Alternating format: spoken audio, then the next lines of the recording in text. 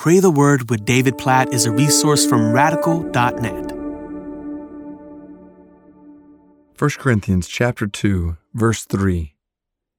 And I was with you in weakness and in fear and much trembling. This is Paul talking about when he went to Corinth, and the way he describes himself going to Corinth. He said, I was there in weakness and in fear and much trembling. Now, I want us to think about this.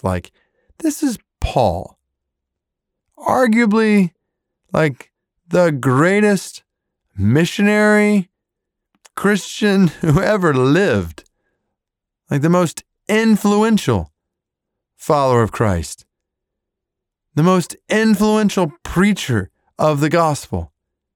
And when he went to Corinth, we're thinking, all right, Paul, this is a pretty stout dude. This is a brother who, if you're starting a church, you want him on the team. If you're going out sharing the gospel, you'd like to be paired up with Paul.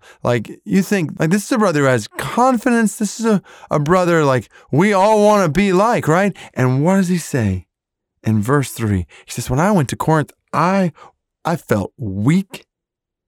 I was afraid to the point of trembling. And you look back, Acts chapter 18, that's exactly what we read about. Remember when Jesus came to Paul one night in a vision when he was in Corinth?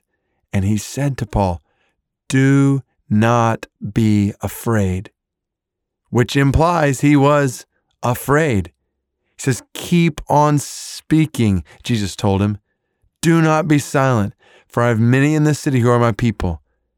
I hope it is an encouragement to you, I know it is to me, to hear that Paul himself in the Bible was afraid when it came to sharing the gospel. He was trembling. He felt weak. Do you ever feel weak? When it comes to sharing the gospel, do you ever feel afraid to share the gospel? Do you ever find yourself kind of trembling when it comes to sharing the gospel? That's the way Paul felt. None of us has in and of ourselves, not even the Apostle Paul, none of us has in and of ourselves the strength and the courage to share the gospel. That's the whole point of what Jesus said in Acts 1:8. You will receive power when the Holy Spirit comes upon you, and you'll be my witnesses. The whole point is we all need supernatural power to share the gospel, which we'll talk about more on another one of these episodes and pray through that. But let's just pause right now and confess before God with Paul. Oh God, we feel weak. We feel afraid when it comes to sharing the gospel with people right around us, much less around the world in hard places. God, we are so prone to silence. And we know Paul was too. You told him to keep on speaking because he was tempted not to. God, we are all tempted. I confess in my life and on behalf of my brothers and sisters praying with me right now that we are tempted to stay silent with the gospel, to tremble when we have an opportunity to share the gospel, and to shrink back in fear. So God, we pray for your help. And this is what we see the church praying throughout the New Testament. So we join with our brothers and sisters from a couple thousand years ago. We pray for boldness. God, please give us boldness. Give us supernatural boldness.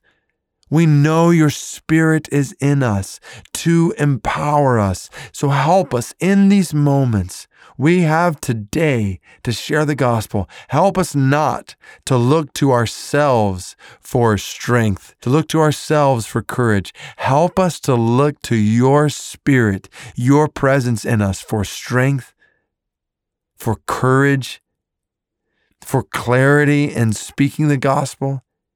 And God, we pray that the fruit would be people coming to know you, through our lives, not because of our courage, our boldness, our work, our words, but because of your supernatural power at work in and through our lives. God, help us to live in that today. In Jesus' name we pray. Amen.